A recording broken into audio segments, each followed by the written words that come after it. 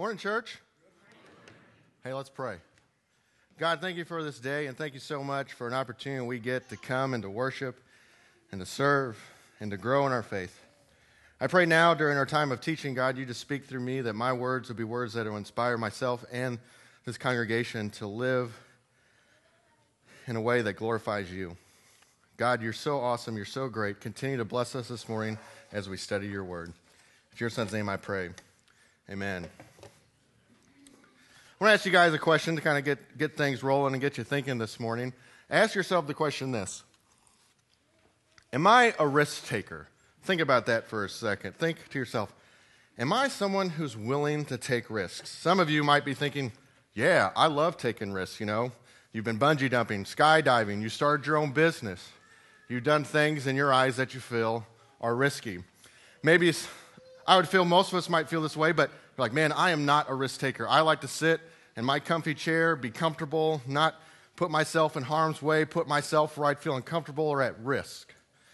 Whether we think we're bona fide risk takers or not, all of us sometime in our life have been willing to take a risk in some way or another. My senior year in high school, which was 10 years ago, it's crazy. I'm getting so old. I know. Some of you are like, you're ridiculous, Aaron. 10 years ago, my senior in high school, I received a scholarship to go play football in college. And that was an awesome achievement for me as an 18-year-old kid. My dream in life was always to play football at the next level. Well, as a 12-year-old, it's the NFL. As a 16-year-old, I was like, I don't think I'm making it to the NFL, so I'm going to settle for making it to play college football. Well, I achieved that goal by receiving a scholarship to get to play football. I'd worked hard to reach that goal, to meet my dreams, and I was excited. And also, someone's going to pay me to go to school. Like, that's awesome. That is so great. Well, that was my plan. And as we see a lot of times in our lives and throughout Scripture, you know, we have plans, but God typically, you know, hey, hold on a second. Have you seen my plan yet? And that's what happened to me the summer after my senior year. I was at a CIY conference in Colorado. And during that week, God was putting something on my heart. He was putting on my heart saying, Aaron, I don't think I like your plan. I have a better plan for you. I want you to go into ministry. I want you to go to Bible college. I want you to become a youth minister. And I had a decision I had to make that week. I had to decide, do I take a risk and stop living out the dream I've had for so long and do this thing that I've thought about doing for maybe 3 to 4 months? To me, that was risky. My whole life, I wanted to play football in college and do this thing. And now God's telling me, hey, I want you to do this thing you've been only thinking about for a couple of months. And that was risky for me. I had to make a decision. Was I going to take that risk? And something I learned that week at CIY was giving my life to Jesus when I was 17-year-old was a risk. I don't think we think about this too often, but it's risky to give your life to Jesus. It's risky to say, you know what, God, I'm not going to live the way I want to anymore, and I'm going to put you in charge of my life. That's scary for us. Someone else is in charge of my life. Someone else is in charge of making the decisions that I need to make. And when I realized that I had already taken a risk in becoming a follower of Jesus, I realized if I'm going to follow Jesus, I have to be willing to take risks, big risks. Well, that week, I came home. I'm going to cry. I told my dad. He cried. I was super excited, and I practiced this like 10 times, didn't cry any of those times. Now I'm crying now. And I decided to go to Bible college, become a youth minister. As they say, the rest is history. If we want to be followers of Jesus, we have to be willing to take risks. You have to be willing to take risks to impact the kingdom of God. Think about that for a second. If you take risks, you're going to impact the kingdom of God. That's huge. That's an awesome opportunity we have to impact the kingdom of God. We all have that opportunity. This morning, we're continuing our series, We Are the Church. We are the church. We are God's body. And as we study through the book of Acts, today we're going to spend some time looking at a man that was so willing to take risks for his faith, so willing to do whatever it took to lead people to Jesus, which meant in his life to take big risks. If you have your Bibles with you this morning, or if you don't, turn to the book of Acts. If you don't have your Bible, we have these Bibles in the pew. Turn to page 762. Acts chapter 6 and 7 is where we're going to be. In this Bible, page 762. This morning, we're going to look at the life of Stephen. And we're going to learn through Stephen that if you want to be a follower of Jesus, you have to be willing to take risks. And Stephen was so willing to do that. We're going to start off in Acts chapter 6 and learn some basic things that we need to know about Stephen to help us learn this morning. In Acts chapter 6, we first learn that Stephen is chosen by disciples to be a group of 7 men that are going to take care of widows. And in that, we learn that Stephen is a man full of faith and full of the Holy Spirit in verse 5. And then in verse 8 of chapter 6, it says, Stephen, a man full of God's grace and power, performed great wonders and signs among the people. So we know some important key things about Stephen. First, we know that he's a devoted follower of Jesus. He's willing to work and to serve as he helps out widows. We learn he's full of faith and full of the Holy Spirit, and he's doing some amazing things to spread the gospel. Now, I want you guys to hear, this is really important for us to understand this morning. Stephen is not an original 12 disciple. He is not a leader or a pastor of a church. He's not an elder in a church. He is what we would call an everyday average church attender. And he's not letting that stop him from doing big things and spreading the gospel. And for most of us, that's us. We're not the minister. We're not the elder. We are people that attend this church and serve in different ways. And you have the capability, just like Stephen is, to make big impacts for the kingdom of God. That's so important for us to know this morning. So Stephen's in the first century Christian. If you know anything about first century Christians, one of the key things we understand about them is they face persecution on a regular basis. No Christian in the first century is just left alone. They are persecuted on a regular basis. And it's no different in the life of Stephen. When Stephen shares the good news about Jesus, his life is in danger regularly. But that never stops Stephen from sharing his faith and spreading the good news about Jesus. The typical people that would try to stop the Jesus movement were the Jewish religious leaders. They didn't believe Jesus was the Son of God. They didn't believe he was the Savior. And so they want Jesus to never be spoken of again. And they will do whatever they can to make sure it stops. And they want to stop Stephen as well because he's doing big things for the kingdom. Here's where it is in chapter 6, verse 9. Opposition arose, however, from members of the synagogue of the Freedom, as it was called. Jews of Cyrene and Alexandria, as well as of Providence, Cilicia, and Asia, who began to argue with Stephen. But they could not stand up against the wisdom the Spirit gave him as he spoke. Then they secretly persuaded some men to say, "We have heard Stephen speak blasphemous words against Moses and against God." So the Jewish religious leaders say, I know what we can do to get him to stop. We'll argue with him. We'll try to convince him what he's saying is wrong, that he's wrong, it's false. Well, they can't. God is on Stephen's side, and he's not going to allow these Jewish religious leaders to find some excuse that he's wrong to get him to stop. And so they can't do that, so here's what they decide to do. I know what we'll do. We'll lie, we'll deceive, we'll do evil practices to get him to stop because we think what he's doing is wrong. So in verse 12 it says this, So they stirred up the people and the elders and the teachers of the law. They seized Stephen and they brought him before the Sanhedrin. They produced false witnesses who testified, This fellow never stopped speaking against this holy place and against the law. For we have heard him say that this Jesus of Nazareth will destroy this place and change the customs Moses handed down to us. So they make up these false claims that Stephen is speaking against God, against Moses, an Old Testament prophet, speaking against the law, the Old Testament, and all this stuff to say, look at all this wrong stuff he's doing, which isn't what Stephen is doing at all. Stephen is basically proclaiming that Jesus is the Son of God, and he wants these people to understand that worship isn't inside a man-made building like the temple in Israel, that you can worship God anywhere. And these people want Stephen to stop, so they lie and they cheat and they deceive. So in verse 1 of chapter 7, Stephen's before this group of men, and the high priest, the leader of this group of men, asks Stephen this simple question. He says, Are these charges true? Stephen, are these charges true? Is what these men saying, is it true? Now here's where Stephen has a decision to make. He's got two options here. He can, one, choose to get out of this. He could find a way to make sure that he won't face any persecution. He won't face danger of his life. He'll be left alone. Or he can take a big risk and teach and say what God really wants him to say that day to these men who continue to persecute Christians, and ultimately they kill Jesus as well. And so Stephen has to make a decision. Am I going to take a risk in my faith? And if we know anything about the book of Acts, and we know about the men and women in the books of Acts, they were willing to take risks in their faith. And Stephen is no different. He decides the best thing he needs to do is to say what God wants him to say, which is risky because it could cost him his life.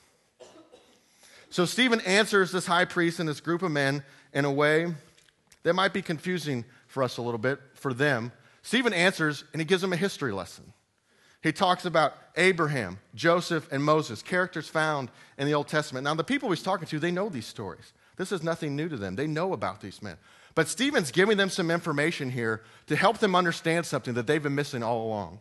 And that's that they continue over and over again to reject Jesus, the men who preached about Jesus coming, and they reject him over and over again, and they're missing out on that salvation. So first thing, Stephen starts with Abraham. Abraham is the patriarch of the Jews. He's the first one. God chose Abraham to start his nation. He chose Abraham to leave his country, everything he was used to, everything he was normal. It'd be like us, God telling us, hey, I want you to move from Whiting and go move to Japan. That's what God called Abraham to do. Leave everything you know and go to this new place where you start this new nation and this new land in Israel. So that's what Abraham does. He follows that call. And then he bridges the gap to a story to Joseph. Joseph is Abraham's great-grandson. And Joseph is one of 12 brothers, and his older brothers are jealous of Joseph because of his relationship with his parents and relationship with God. So they sell Joseph into slavery. That's pretty mean. They sell him into slavery. But Joseph is a man after God. He loves and follows God, so God's looking out for him. He ends up in Egypt. And while he's in Egypt, he interprets some dreams, and he ends up as the number 2 guy in Egypt, right underneath Pharaoh. And he's in charge of everything. And being in charge of everything, he learns, as he continues to interpret dreams, he learns of a famine that's supposed to come. And Egypt's ready. They prepared for it for years. Well, Joseph's biological family, 75 in all, have not prepared. And through some things and some different situations, Joseph saves his family, moves into Egypt, and they're saved from the famine. Joseph's own brothers rejected him. That's key thing Stephen wants these guys to understand. That Joseph, a man of God, was rejected by his own brothers. Well, let's fast forward. He fast forwards to Moses because the Egyptians have now turned the Israelites into their slaves. Here's what Stephen says in verse 17 of chapter 7. As the time drew near for God to fulfill his promise to Abraham, the number of our people in Egypt had greatly increased. Then a new king, to whom Joseph meant nothing, came in power to Egypt. He dealt treacherously with our people and oppressed our ancestors by forcing them to throw out their newborn babies so that they would die. So now Moses is part of this Jewish nation in Egypt, and they're slaves. And during Moses' very early years as a newborn baby, the Pharaoh wants to kill all these newborn babies. Well, God has chosen Moses to lead his people out of Egypt. So Moses' mom puts him in a wicker basket, puts him in the Nile, and floats him down the river to save him from being murdered. Well, Pharaoh's daughter picks up Moses, takes him in, and he becomes a part of the Egyptian family and part of Pharaoh's household. So Moses is saved, even as he's almost rejected as a small child to save his people out of Egypt.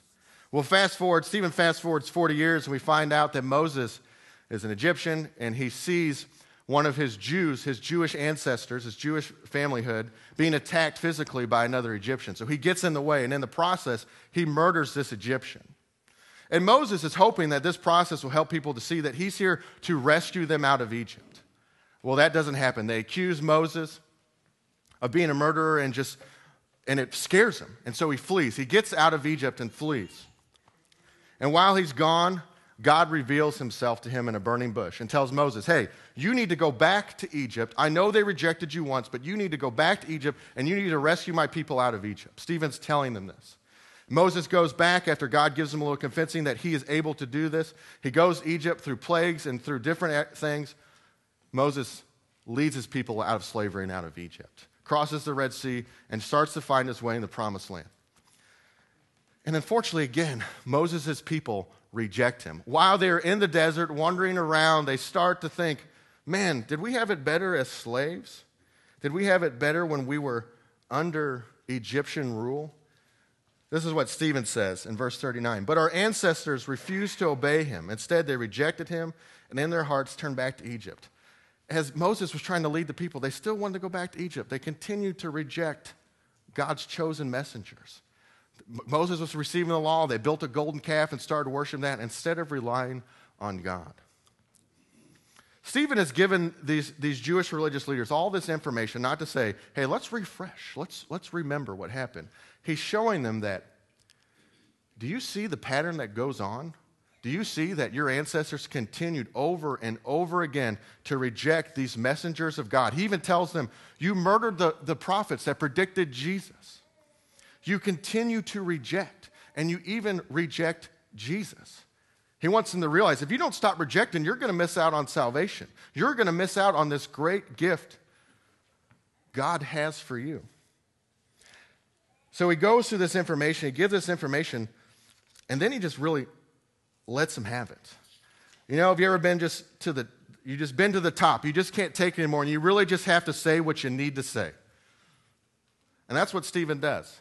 He doesn't sugarcoat anything, he's totally truthful and totally straightforward. And we might think, whoa, Stephen, that was a little too much. No, Stephen had to say this to these people.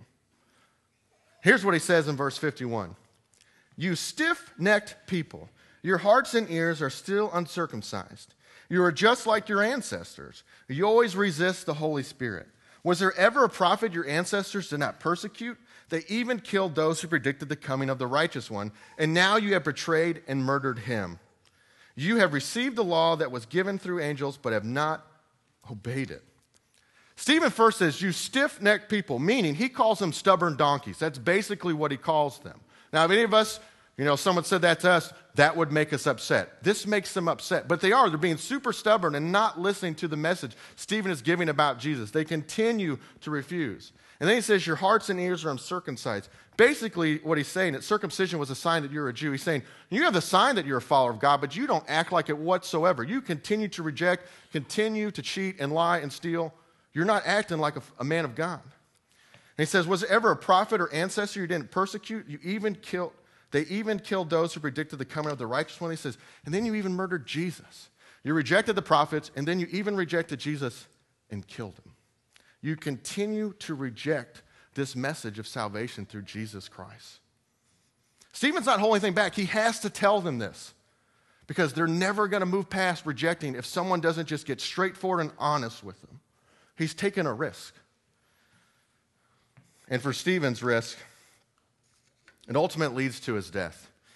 They hear this. They don't want to hear it anymore. They don't want to listen. And Stephen then proclaims that he sees Jesus up in heaven at the right hand of God, meaning that is the most prominent place anybody could ever be, at the right hand of God, and that's for the Messiah.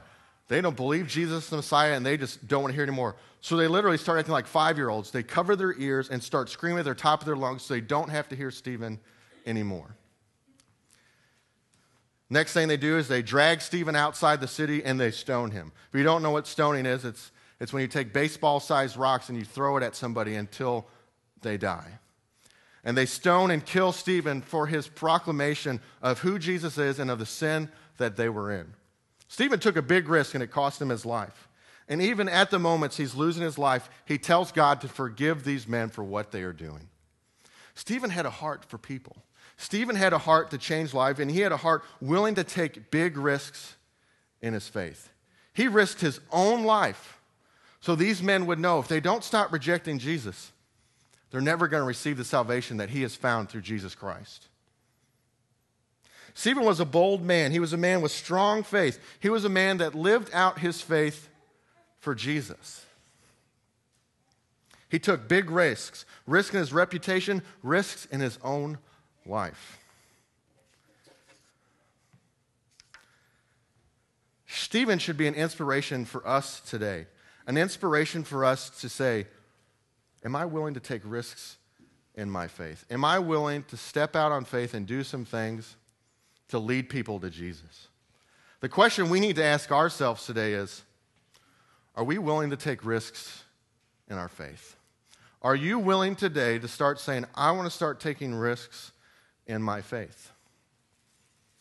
Are you ready to get out of your comfort zone for your belief in Jesus? Think about that. Am I ready to get out of my comfort zone to make risks to lead people to Jesus? And you might be saying, how? What? I want you guys to realize this morning. This is big. This is the big thing I want you to know and understand. When we are willing to take risks, we are willing to change lives. When we are willing to take risks, we are willing to change lives. I don't know about you, but for me, the idea of getting the opportunity to change someone's life is an opportunity I want to take advantage of. Why wouldn't you want to take an opportunity to change someone's life for the good? And we have that potential. You and I have the potential to change people's lives. How can we do that?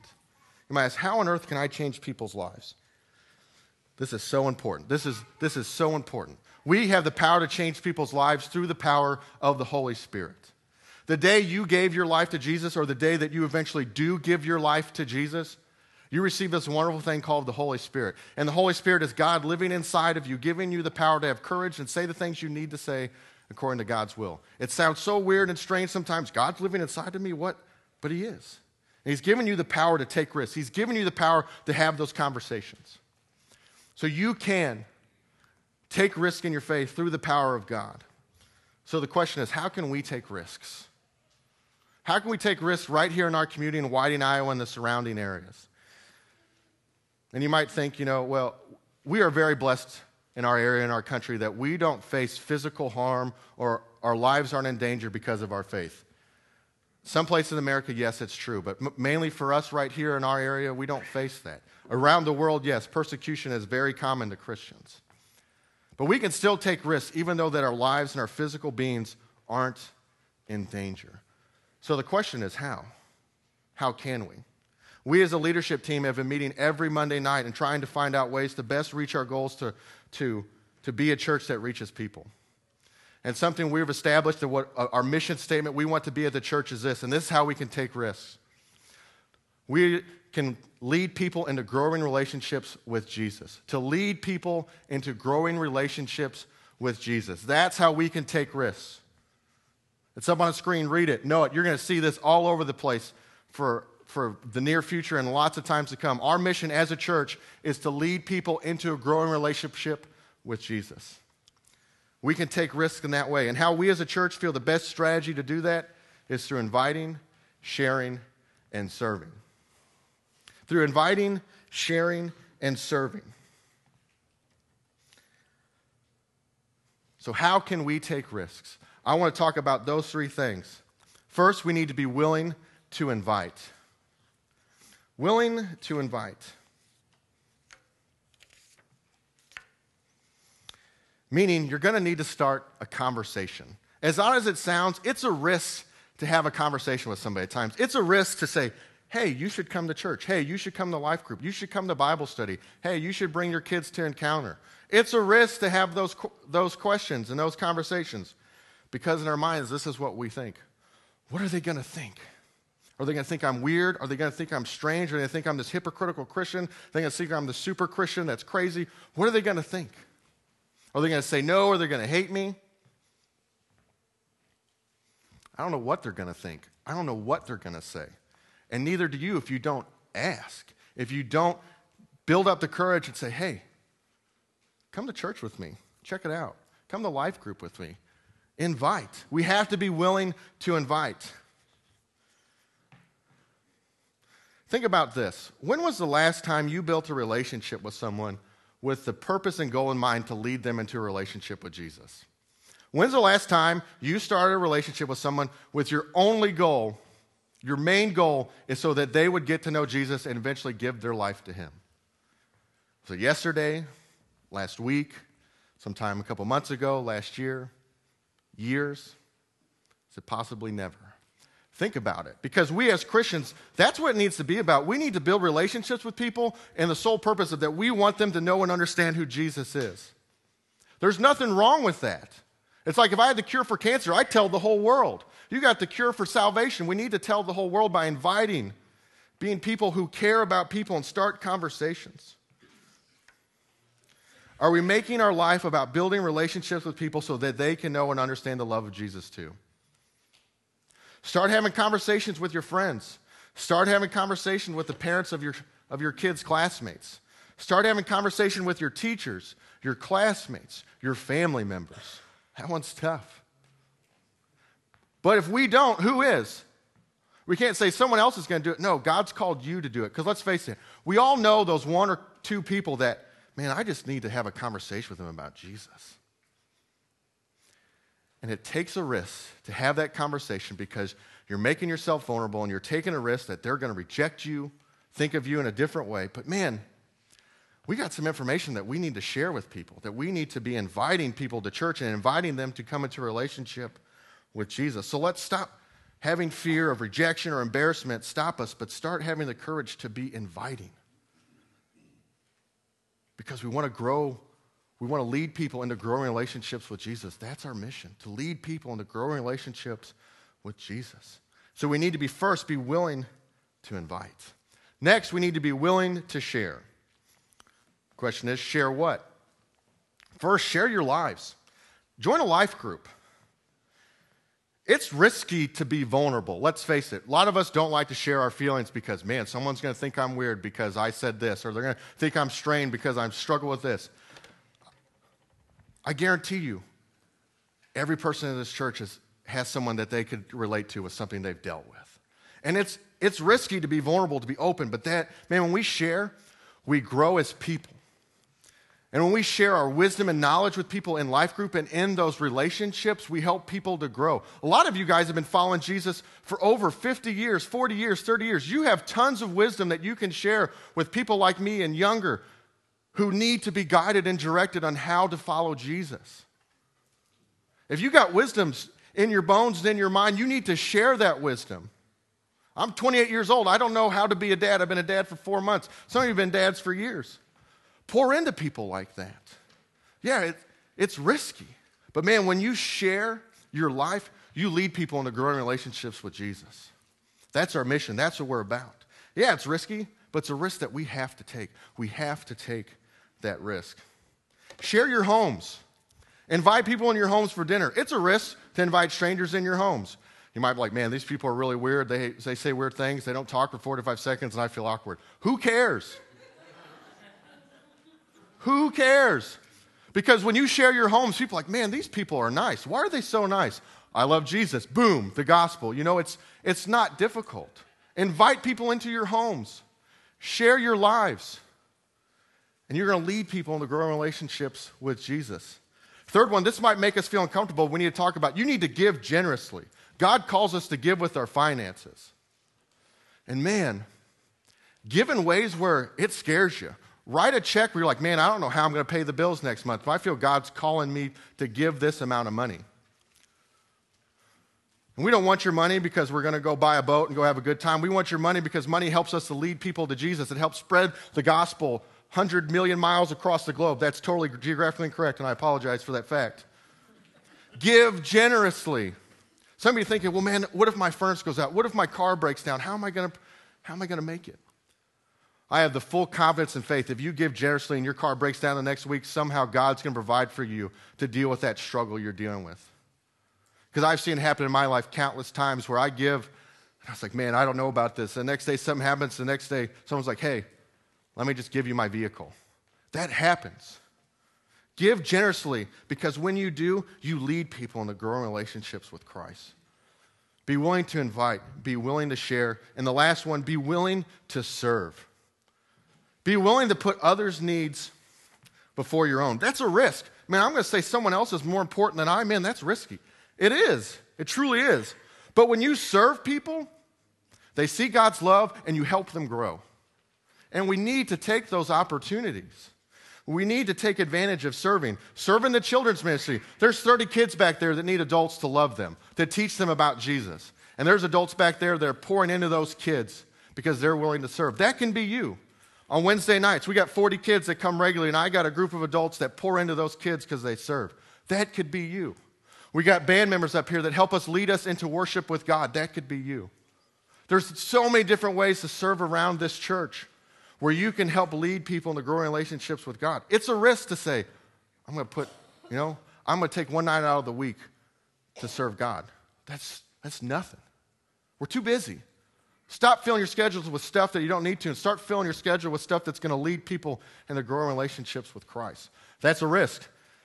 It People at your schools that think you're weird because your kid's not in every sport or they're not in every single thing. That's okay, because what's more important? At the end of the day, when you die, is God going to say, man, you were in a lot of extracurriculars in school. That was awesome, but you never fully loved me. Have your kids devoted into being a part and growing in their faith. Have yourselves devoted to growing in your faith, and we can do that through serving. We have to be willing to invite, willing to share, and willing to serve. Because when we do those three things, we lead people into a growing relationship with Christ. We have to be willing to take risks, guys. If we're not, it's not going to happen. It's not going to work. Stephen's story today is extremely inspirational, and I want to give you guys a story today that's going to inspire you in our own time, in our own world. 4 years ago, I was blessed to get to learn of a man named Sanjay. I learned about Sanjay through a film CIY made 4 years ago called Love Cost Everything. And this film looks at the persecuted church around the world. Sanjay is a man that lives in India. India, if you don't know, is 80% Hindu. And those 80% of Hindus do not like Christians. They persecute Christians. They murder Christians. And Sanjay grows up in a Christian home and eventually dedicates his life to being a minister in India to his own people. And Sanjay, like most of us, gets married. Finds a beautiful, wonderful wife that loves God and wants to do ministry with him as well. But things happen. But they were okay with that because they were willing to take a risk in their faith and live out their faith, even though that they faced persecution, they faced death threats, and they faced the risk of their own life. This morning, we're going to watch a small clip of their story. And guys, it's impactful, it's powerful, it's hard, but it's real. And it's something we need to see this morning to help us to continue to be inspired to take risks in our faith. So watch this clip.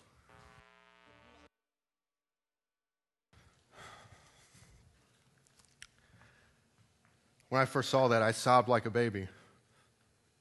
Because I thought to myself, what am I willing to risk? What am I willing to do for my faith? Those stats are 4 years old. I can't even imagine the numbers now that Sanjay, with his heart, to lead people to Jesus and risk his life every day, to be impacted by losing his wife. I'm not here to make you feel bad and feel like you're a bad Christian because you're not willing to risk everything like he is, but it's helped us to make us think to say, we can be doing so much more. We can be taking so many more risks in our faith to lead people into growing relationships with Jesus. Leave today putting it in a reminder, I need to talk to that person this week. My family member, my classmate, my teacher, my coworker, my friend. Because if you're not willing to take that risk, who is?